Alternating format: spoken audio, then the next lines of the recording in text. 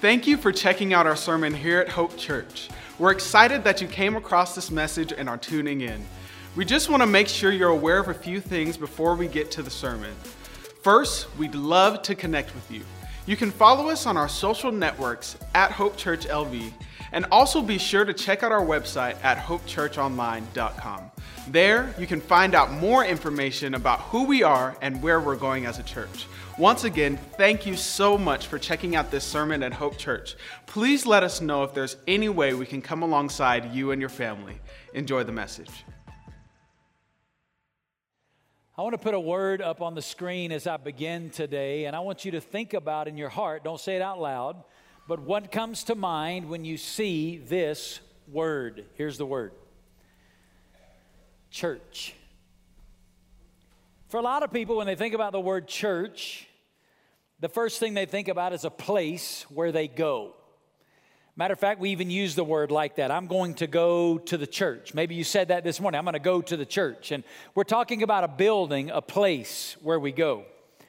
Or sometimes we don't mean necessarily the place. We're talking about an event where we are going to attend. We'll say we're going to go to church this weekend. And what we mean by that is we're going to go to this event. We're going to attend this gathering. For a long time at Hope Church, it wasn't about a place because we met in 9 different locations in our first 10 years. It was about a gathering, an event.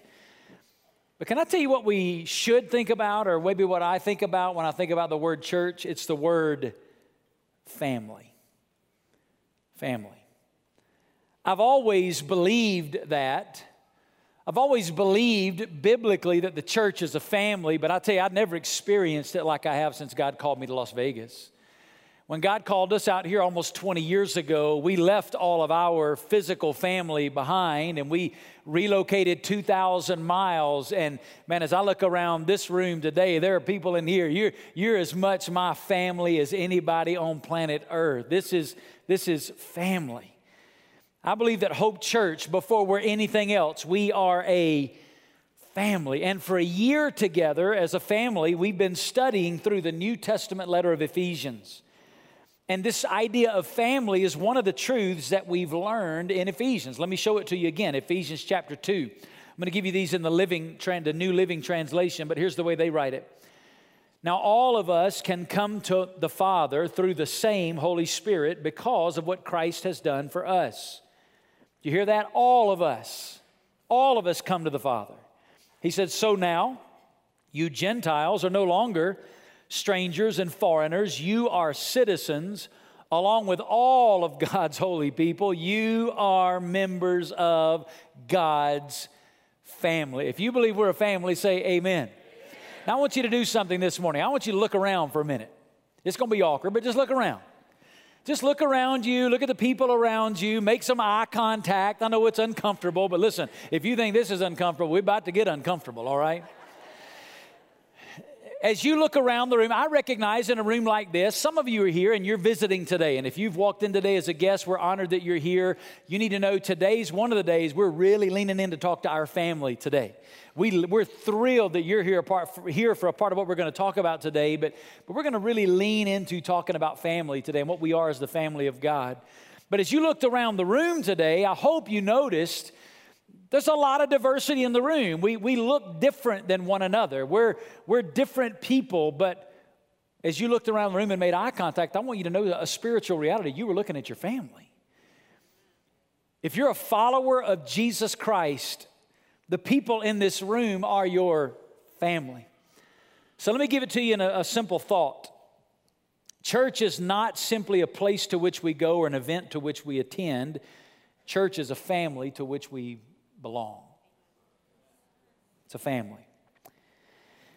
God's called me to be a pastor. I pastor Hope Church. I get to do that with a group of pastors who lead together here, and we have a responsibility to shepherd this family under the chief shepherd, Jesus himself. And at times as the shepherd, I sense a burden from the Lord for a specific issue in the life of our family. And today's message that I'm going to be preaching to you is really born out of one of those specific burdens that God's given me for Hope Church.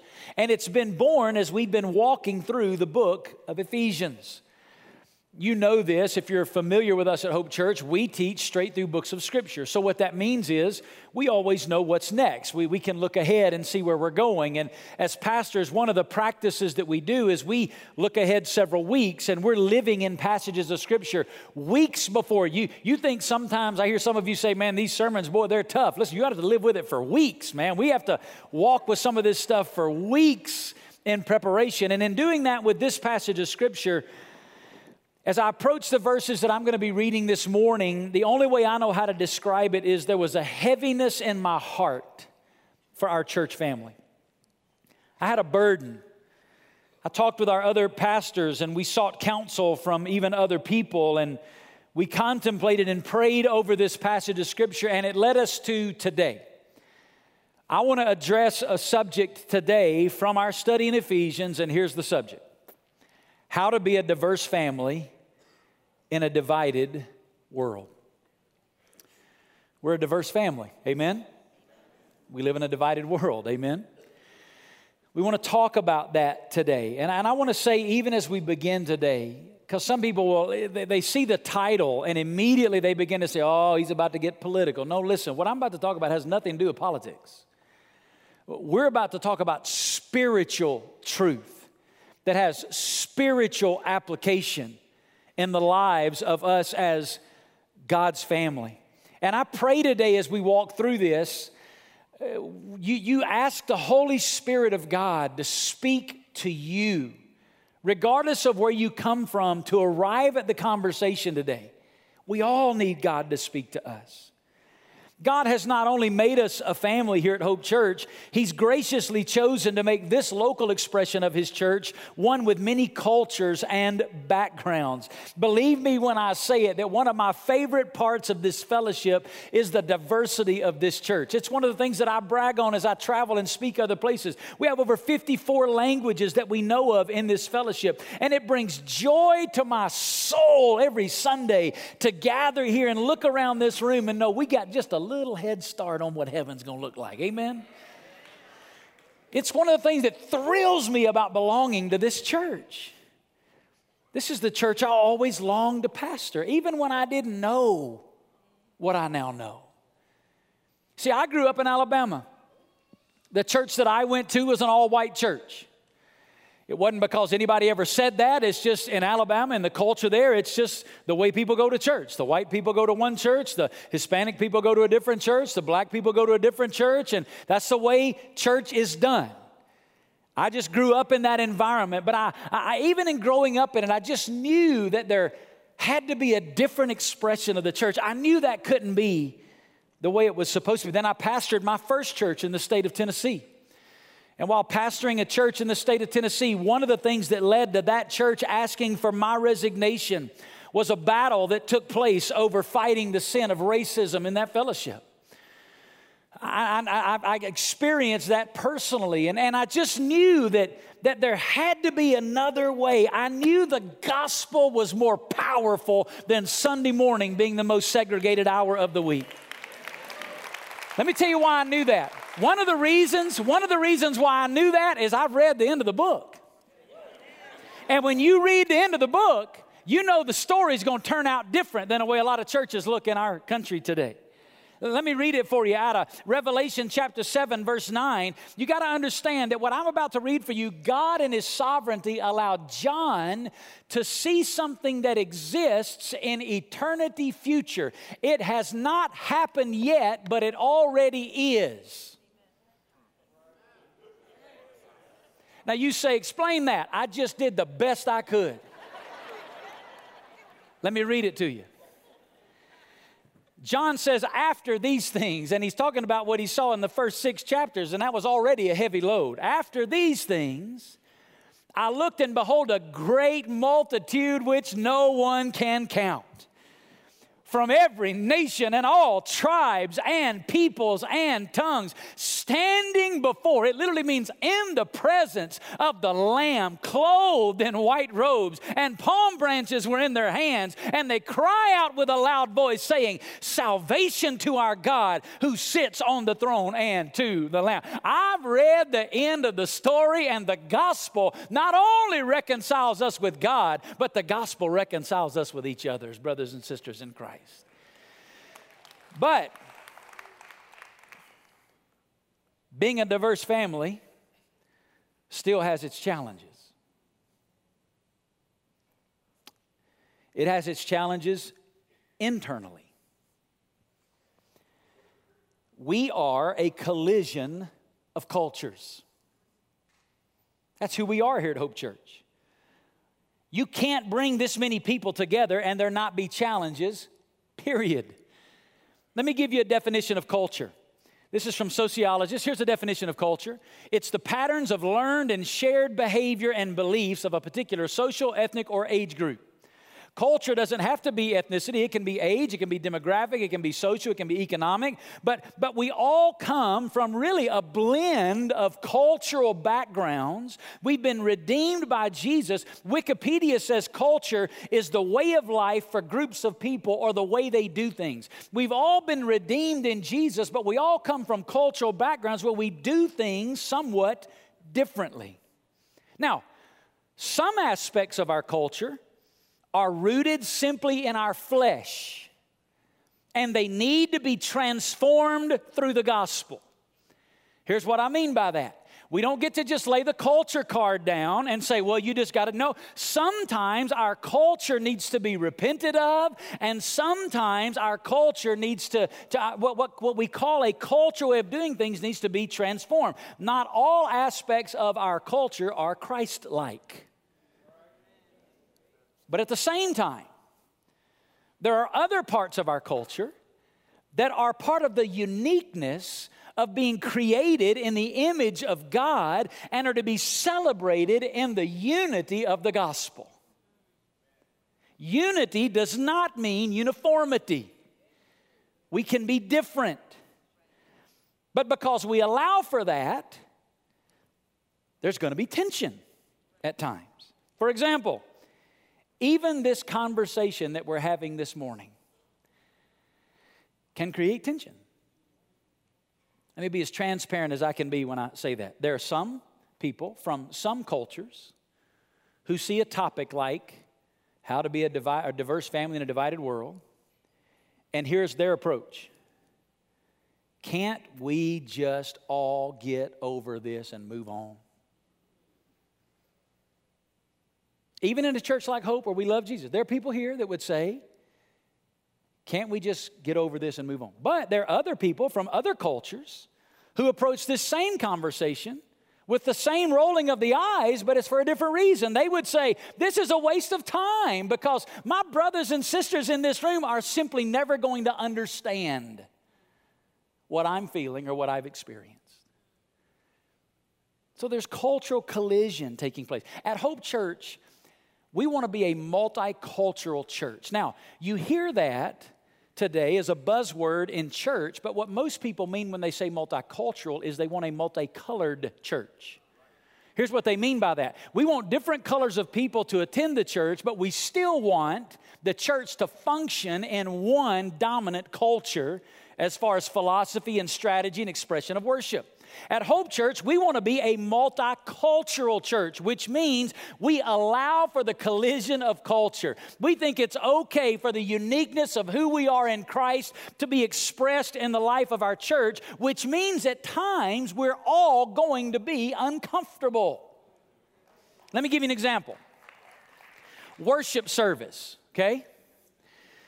Pastor Teddy Johnson and I, Teddy's over here. Teddy and I have been leading Hope together now for almost 16 years. We've been doing life together as families and leading this fellowship together. But when Teddy first joined our team, you know God's got a sense of humor, right? He takes, you could not pick two guys from more different backgrounds. Teddy comes from inner city Camden, New Jersey. Yeah. Ain't nobody in here going to say that about my hometown because nobody even knows where it is. I come from rural, southern Muscle Shoals, Alabama. I mean, it's the opposite end of the spectrum. And because of that, when God brought Teddy and I together, we came together with different cultures.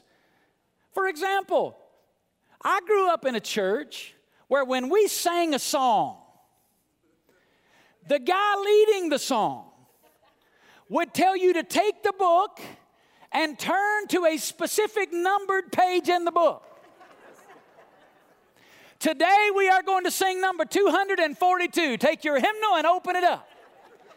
And he would not only tell us what number we were going to sing in the book, he would tell us which numbers of the verses we were going to sing. We are going to sing today number 242. We're going to sing the first, second, and the last verse. And we all knew when the song began, and we all knew when the song ended. Then I meet Teddy Johnson. Teddy would get up to lead at Hope and take a 3-word chorus and sing it for 10 minutes.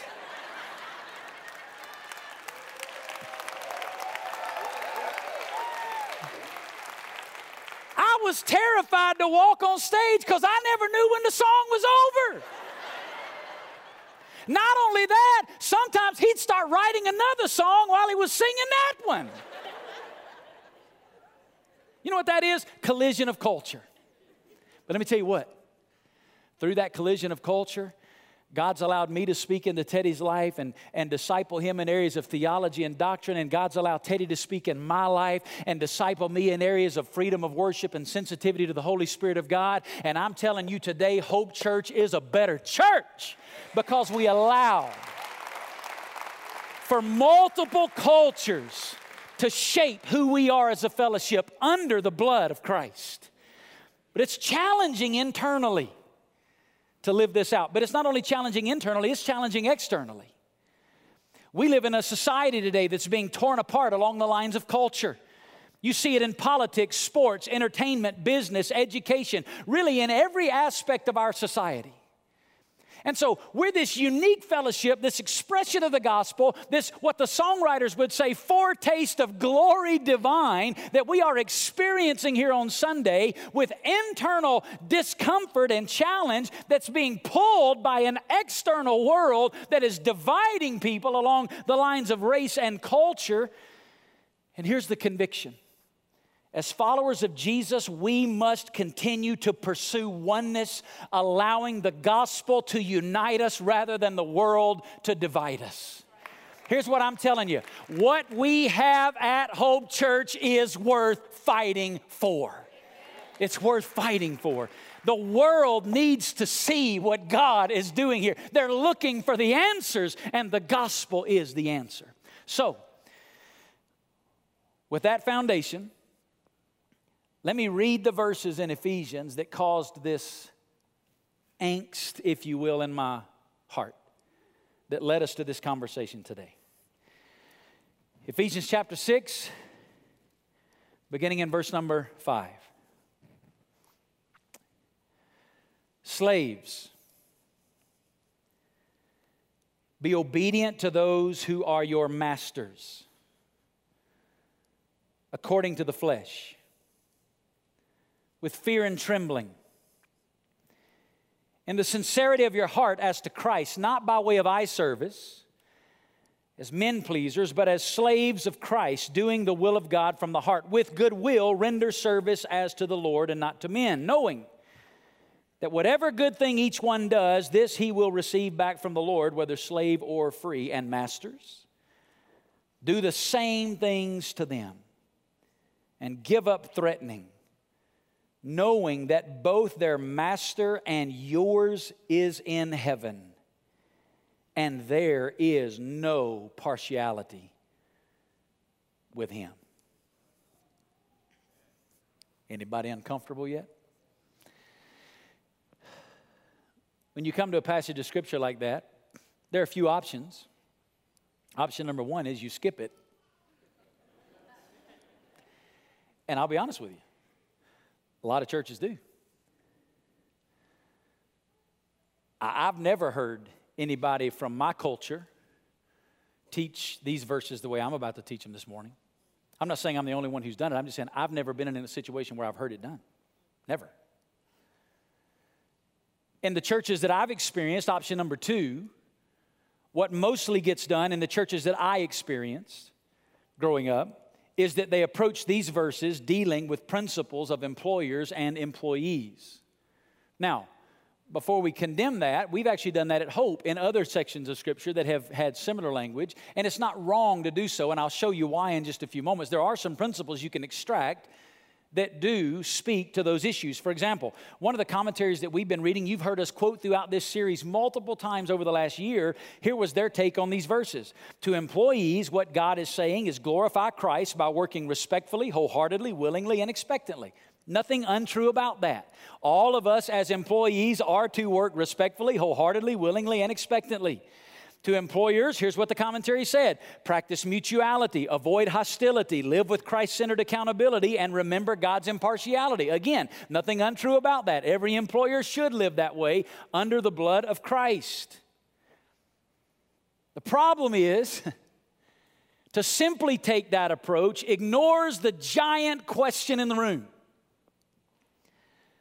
Why didn't Paul go further in addressing the evils of slavery?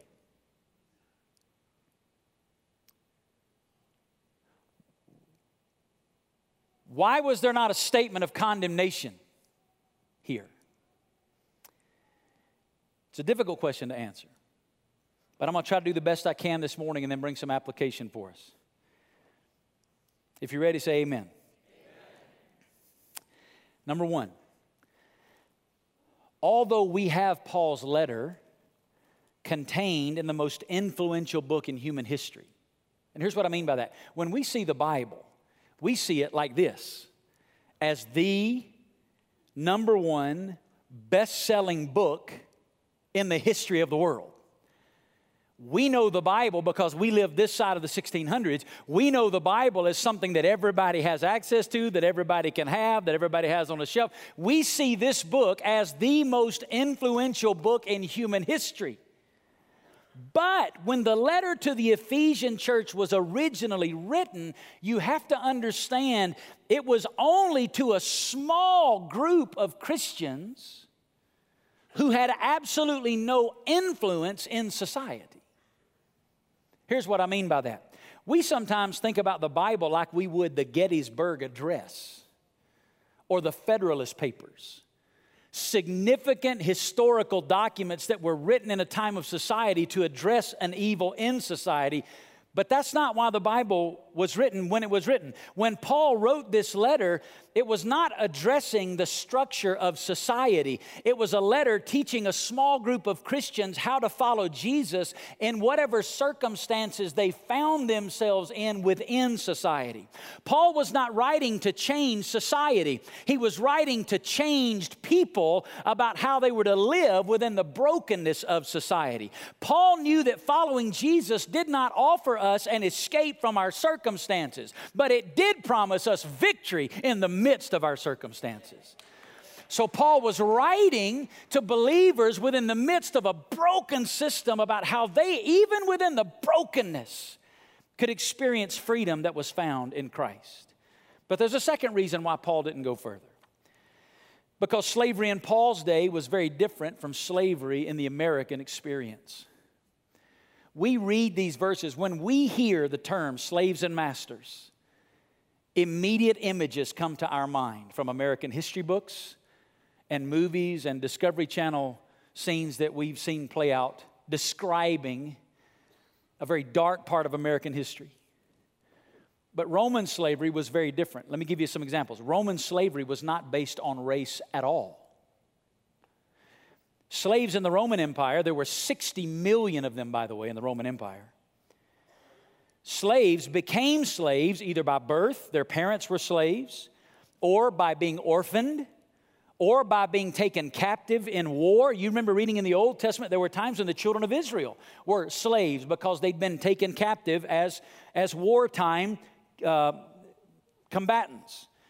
Also, sometimes people became slaves because they had an inability to pay off a public debt. They owed a debt they couldn't pay, so slavery was the penalty. Sometimes in Rome, people became slaves voluntarily because they saw it as a means to a better standing in life.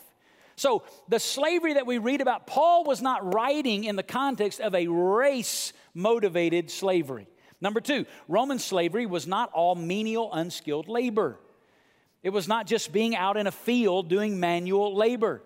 As a matter of fact, in the day of Rome, it was beneath the citizens of Rome to have to work. And so the slaves were all the positions of work. For example, in Rome, slaves could be clerks, cashiers, bookkeepers, bank officers, doctors, and teachers. And that's why sometimes the application of employer-employee relationships is applicable, because in Paul's day, slavery included all of those experiences. Number three, Roman slavery was not lifelong. There was hope for freedom. There was hope for freedom. Remember reading in the New Testament about a governor named Felix? Felix, who interviewed Paul in one of his incarcerations. Felix, the governor, historical documents show that his family started as slaves, and once they had obtained their freedom, he went all the way from being a slave to being recorded in Scripture as a governor in Roman society. So it was not a condemnation to lifelong freedom. So you have to understand, when Paul chooses his words here under the inspiration of the Holy Spirit of God, he was writing for a different reason, and he was writing in a very different context than what we understand in American experience. However, all that being said, slavery in any form is still wrong. It's wrong and it's evil. One of the massive stains on American history is how many of our nation's founders abused this particular passage of Scripture to endorse and allow slavery. At that time, unfortunately, many Christians allowed, listen to this, they allowed the norms of society to shape their interpretation of Scripture rather than allowing a right interpretation of Scripture to bring about change in society. And let me just make a side note here. We better be very careful of the church today that we don't look down our nose at the church in the past and make the exact same mistake. Just because our country and our legislators may say something is legal and society may deem it as appropriate does not mean that it is right for the child of God. The Scripture is our ultimate authority, and we must never allow the norms of society to shape the way we interpret the truths of Scripture. We must always allow the truth of Scripture to shape the way we live our lives in society. That being said, it happened in American history. That part of American history is one of our darkest hours, and it's one that demands repentance. I thank God for Christian abolitionists like William Wilberforce or Harriet Tubman or Harriet Beecher Stowe or Sojourner Truth or Frederick Douglass, men and women of God that God used by His grace to turn the page of American history for us as a nation. These brothers and sisters in Christ did not focus on what Paul didn't say. They focused on what he did say. And let me tell you what he did say. I want to give you a few things that Paul said, not only in this passage, but throughout his writing in the New Testament. That's a very clear statement about slavery. Number one, Paul states that who we are in Christ, not who we are in society, determines our relationship. Who we are in Christ. 10 years before Paul wrote this letter to the Ephesian church, Paul wrote a letter to the Galatian church. When Paul went to plant the church in Ephesus, he'd just come from having written this letter to the church in Galatia. I promise you, when Paul planted the church in Ephesus, the things that he wrote to the Galatian church, he was teaching those same things to the Ephesian church. They had that context when they read Paul's writing to the church at Ephesus. Listen what he said to the Galatian church. For you are, say the next word out loud, all sons of who? Listen, that was a radical statement in its day.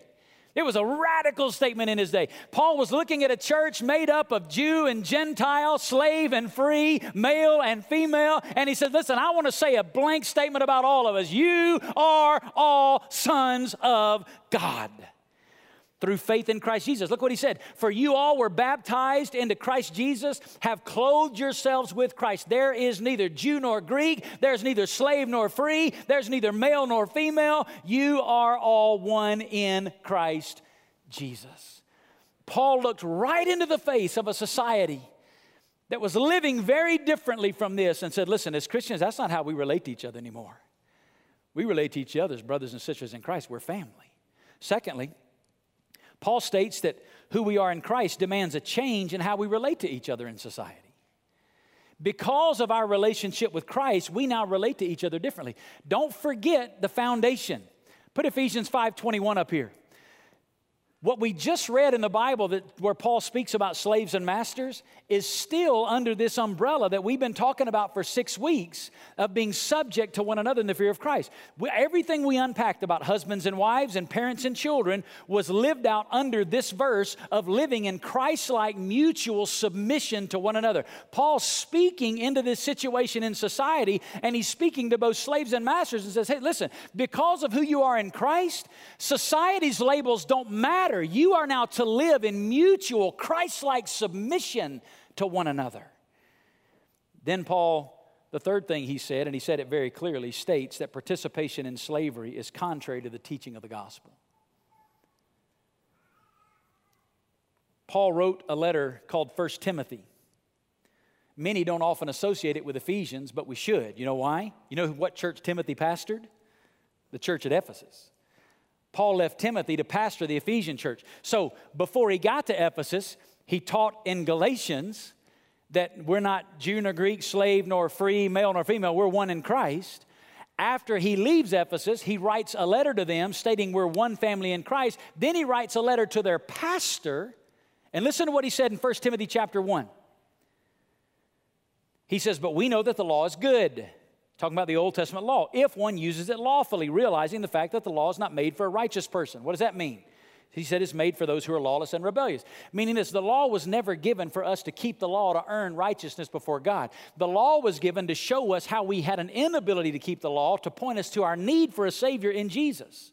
So the law was never given as something for us to earn standing with God. But he said it was given for the lawless and rebellious. Now listen how he describes these people. Lawless and rebellious, ungodly and sinners, unholy and profane. That's quite a list, huh? For those who kill their fathers and mothers, for murderers and immoral men and homosexuals, and what's the next word? Kidnappers. You know what the root word of the word kidnapper is? The root word is the word translated in the book of Ephesians as slave. The phrase kidnapping here is referring to stealing people and selling them into slavery. It's the practice of participating in the buying and selling of human beings for the purpose of slavery. And listen to what Paul goes on to say. And liars and perjurers and whatever else is, listen to this, contrary to sound teaching. Here's what Paul said. Paul said to take another human being and to purchase them and to sell them into slavery is contrary to the sound teaching of the glorious gospel that I have been entrusted with. You can't make a stronger statement about it. Yet, as long as there is as long as there is sin in humanity, racism, sexism, bigotry, and even slavery will be a part of the world that we live in. We like to sit here today and think that that's a thing of the past, but did you know as we sit here today, there are 40 million slaves today on planet Earth? That's 1 out of every 200 people. We got about 1,000 seats in here. You do the math. As long as there's sin in the world, we're going to have to deal with this stuff. But listen, Jesus is in the process of redeeming us from our sin. And as his followers, the gospel demands that we no longer relate to one another in those ways. Here's what that means. There is no place in the church of Jesus Christ for racism and bigotry and sexism and hatred. We have been called to love one another, and we must pursue it radically. Radically. So, with that introduction, you think I'm kidding. I want to give a word to our church. I'm going to do it under two major statements. Here's the first one. We are one. I want you to say that out loud with me.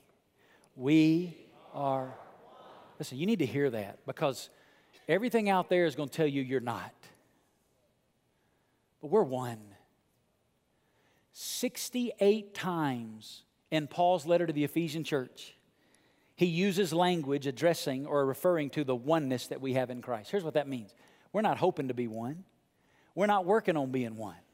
We're not trying to be one. We are one in Christ. We are. Paul's challenging us to start living like who we already are. It's who we are. It's one of the defining verses in Ephesians chapter 2, verse 13. Paul said this, "But now in Christ Jesus, you who formerly were far off have been brought near by the blood of Christ." We used to be far from God, and we used to be far from each other, but now we've been brought near in the blood of Christ. There's a lot of talk today about us and them. Society wants to group us. And sometimes when they say us and them, it means black and white. Sometimes when it means us and them, it's American versus immigrant. Sometimes it is Republican versus Democrat. But hear me. For the child of God, there's only one us and there's only one them.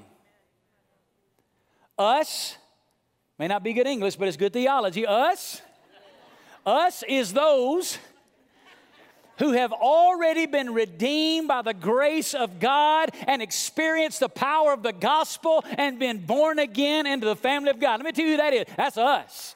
And if you've come to know Jesus Christ, you are us. Let me tell you who them is. Them are those who need to experience the gospel and be born again into relationship with God and become a part of His family. That's it. Now, I'm not suggesting that we don't have cultural and community differences that make us unique. I'm not some way implying that we need to approach one another with this fallacy of color blindness. What I am saying is that my primary identity is no longer my political party or my ethnicity or my background. My primary identity is who I am in Christ, and who we are in Christ should change the way we relate to one another.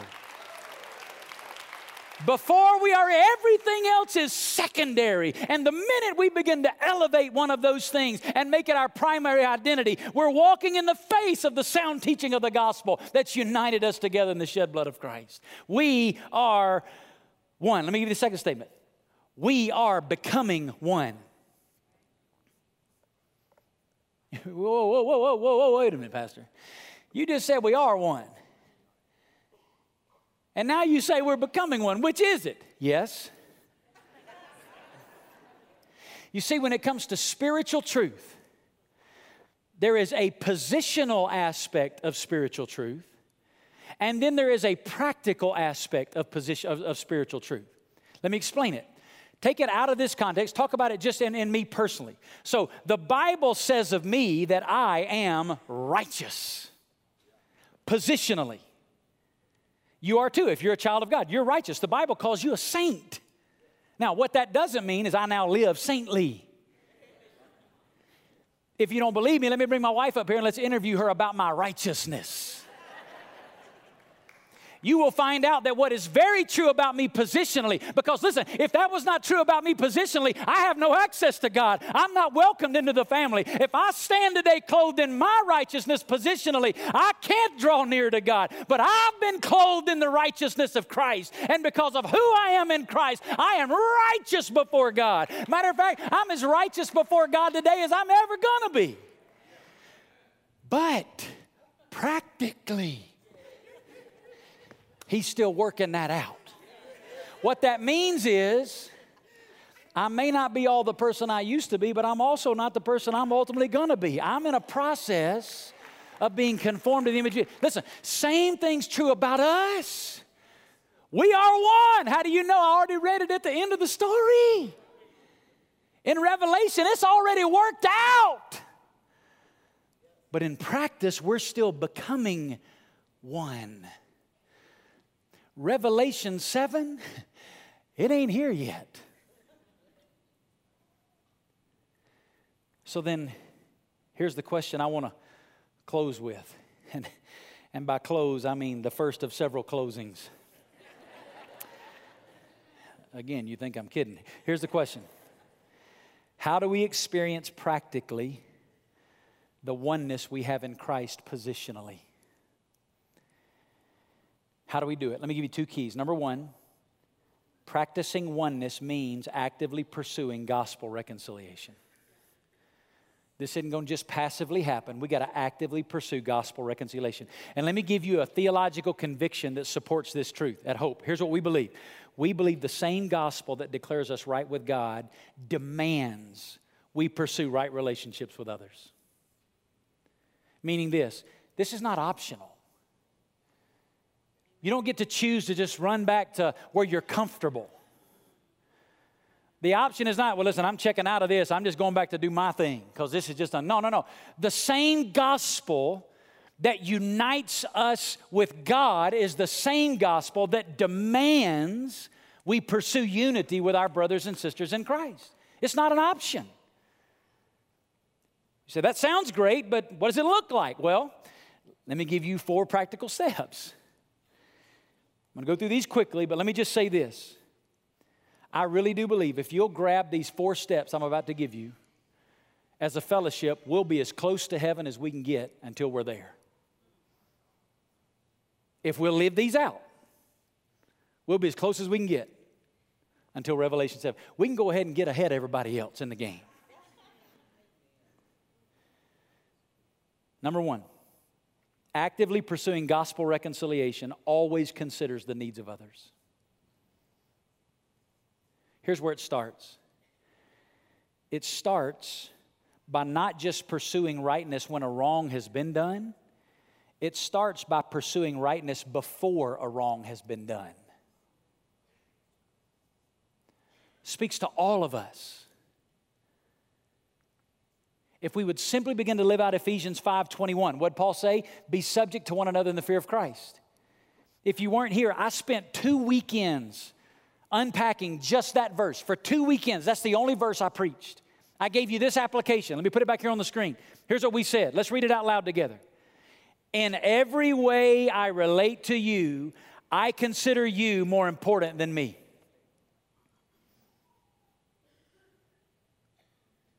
A lot of the stuff that happens between us as brothers and sisters in Christ, in particular the stuff that happens between us as brothers and sisters in Christ from different cultures, it'd be dealt with if we just live this out.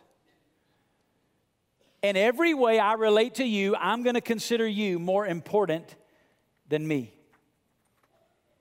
Listen, if what was true about us positionally was already true about us practically, this is the only step we need. You know what this is? That's heaven. We don't need the other 3 steps in heaven that I'm about to give you. In heaven, guess what? We're just going to consider everybody else more important than us. You know why? Because we don't have a flesh anymore. Our sin's been dealt with. The power of sin is gone. It's been defeated. And we get to live filled with the fullness of Christ and Christ alone. And when we do that, guess what's going to be the reflection of that? In every way I relate to you, I'm going to consider you more important than me. Doesn't matter culture, color, background, experience. None of that's going to matter. Why? Because it's just who Jesus is. That'd be all we need. However, there will be times while we are becoming one that a brother or sister in Christ from your own culture or another culture does something, says something, or even implies something that you will deem hurtful or offensive. Listen, that's going to happen in every church, but it's sure enough going to happen in a multicultural church. It's going to happen. And when it does, let me give you 3 more steps. Number 2, Actively pursuing gospel reconciliation always assumes the best and communicates to clarify. Think about this. Jesus doesn't relate to me based on what I do. He relates to me based on who I am and who I am becoming in Him. We got to do the same thing with each other. You see, when somebody does something and it changes the way we relate to them, we're no longer Christ-like. Because Jesus doesn't relate to us based on how we treat Him and how we perform and how we live. He relates to us based on who we are. We need to choose to relate to one another based on who we are in Christ, not what somebody did that we thought was offensive or hurtful. That can't be what defines the relationship. It's not who Jesus is. It's what Paul wrote about when he talked about love. In 1 Corinthians 13, the love chapter, listen what he said. Love bears up under anything and everything that comes, is ever ready to believe the best of every person. You hear that? Ever ready to believe the best of every person. Its hopes are fadeless under all circumstances, and it endures everything without weakening. Here's what we're learning from this. Paul's teaching us, when we do in a situation feel like we've been wronged or we've been hurt, don't assume the worst and let your heart run to that. Assume the best of your brother and sister in Christ, and first go to them to make sure what you heard or what you experienced was really the attitude of their heart. Start there. Number three. Gospel reconciliation always seeks to first understand one's heart privately rather than calling out one's action publicly. So you get clarification and you find out, you know what? What they did was wrong. They were in the wrong. This did hurt me. How do you handle it? Well, of course, how you handle it. You go to social media and you post about it. You call them out in front of God and everybody. Listen to me. Public forums like social media are never the platform for confronting a brother or sister in Christ. Let me say it again. I want you to hear me. Public forums like social media are never, I'm not sure you got that. They are never the right platform for confronting a brother or sister in Christ. Let me prove it to you. Jesus gave us an example of how to do this in Matthew 18. Very specifically. Look what He said. If your brother wrongs you, go and post about it. No. What did He say? Go and show him his fault. Between you and him privately. And if he listens to you, you won your brother. You've won your brother. Now, it goes on. You can read Matthew 18. If he doesn't listen, there's another step. You take 2 or 3 and you go back again. And if he doesn't listen, the scripture says you get the church involved. You get the elders of the church, and they get involved. Because we need to be conformed. It's not that repentance doesn't need to happen and repentance doesn't need to be done. It does. But here's how it happens. We start in private. Let me give you a couple of guidelines as it comes to social media. Number 1, if you're about to post something that involves or is about another brother or sister in Christ, number 1, pray before you post. Just simply say, Jesus, is there anything about what I'm about to say that could be misunderstood, misconstrued, or be offensive towards a brother or sister in Christ from my culture or another culture?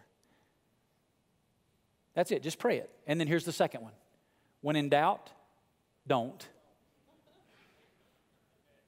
If you can't with certainty, after praying over it, say, I'm absolutely positive that this is not going to do that, then just don't do it. Your relationship with your brother or sister in Christ is more important than the point you're trying to make. It's more important. So number 4. Pursuing reconciliation always forgives when wronged because you know you will soon need forgiveness. You may be the one being hurt right now, but let me tell you what, you're going to be the one hurting somebody else soon. And I know that because we all will. We are going to hurt one another intentionally and unintentionally, but by God's grace, we can grow and learn through forgiveness. And again, we get to some of this kind of stuff, and some people say, okay, I know is what the Bible says, but how many times do I have to forgive? Hey, Did you know when Jesus said it, Peter asked that very question? Let me show it to you. Matthew chapter 18, verse 21. Peter came and said to him, Lord, how often have I got to forgive my brother who sins against me? And Peter thought he was being generous. He said, up to 7 times. Jesus said, I don't say up to 7 times, but 70 times 7. 490 times? No, that's not even what Jesus meant. He was using hyperbole to say there's no end. If you're keeping count, you're not really walking in the forgiveness of Christ.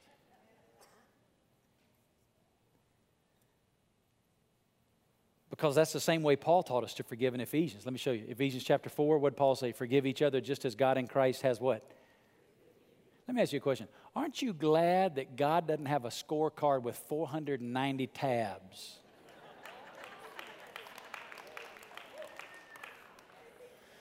Bless God, Vance, you are at 489 one more time. No, guess what? The forgiveness of Jesus is just again and again. Listen, sometimes in my life, transparent, it's for the same thing over and over and over. That's how He longs to forgive through us. But only Jesus can do that. I don't have time to unpack it. I'm just going to put this up here on the screen. You can take a picture if you're interested in it. 7 expressions of what living out forgiveness looks like. And there's scriptures with each of them. We're not going to unpack it. You can take a picture of the screen if you want it. Do it quick. I'm about to be gone with this. It's about to be over. Resisting revenge, not returning evil for evil, wishing them well, grieving at their calamities, praying for their welfare, seeking reconciliation so far as it depends on you, and coming to their aid in distress. When you begin to live out forgiveness, that's what it looks like. All right. Let me give you the last thing. And I mean really this time, it's the last thing. Practicing oneness means radically demonstrating the power of the gospel. And here's the conviction. We believe the gospel, and only the gospel, is the power of God for reconciliation. It's not social movements. It's not legislation.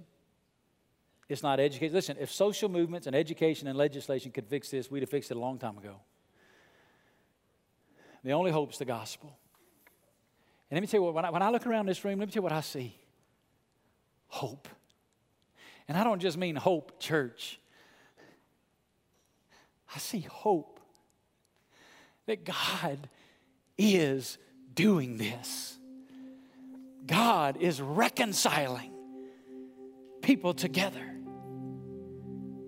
Paul said it, for I am not ashamed of the gospel, for it is the power of God to salvation. Then notice what he said, to the Jew and also the Greek. Reconciling. Jesus said it, by this all men will know you're my disciples, by your love for one another. Let me tell you something, Hope. The world needs to see this. The world needs to see this. There's no way in a sermon like this today I can exhaust everything that we needed to talk about. I hope you'll forgive me for the stuff I wasn't able to get to. There's just no way in one sermon. But I've tried today to share with you the burden of my heart. Give you some answers to some tough stuff in Scripture, and direct us into a course of pursuing unity as a fellowship. This is going to be work, and it's going to be uncomfortable. Don't go into this blind thinking it's just going to be heaven. We're not in heaven yet, but it's coming. It's coming. So we're going to do 2 things today as we close. Number 1 is we're going to stand and we're going to worship together. We're going to worship together. Let me tell you why we're going to do this. And I want to encourage you today. I know if you got a place you got to be, then you got to go. But listen, if you don't have to be somewhere right now, I'm encouraging you, don't let this be a time you leave early today. We've laid some heavy truth, and there's nothing like worship together.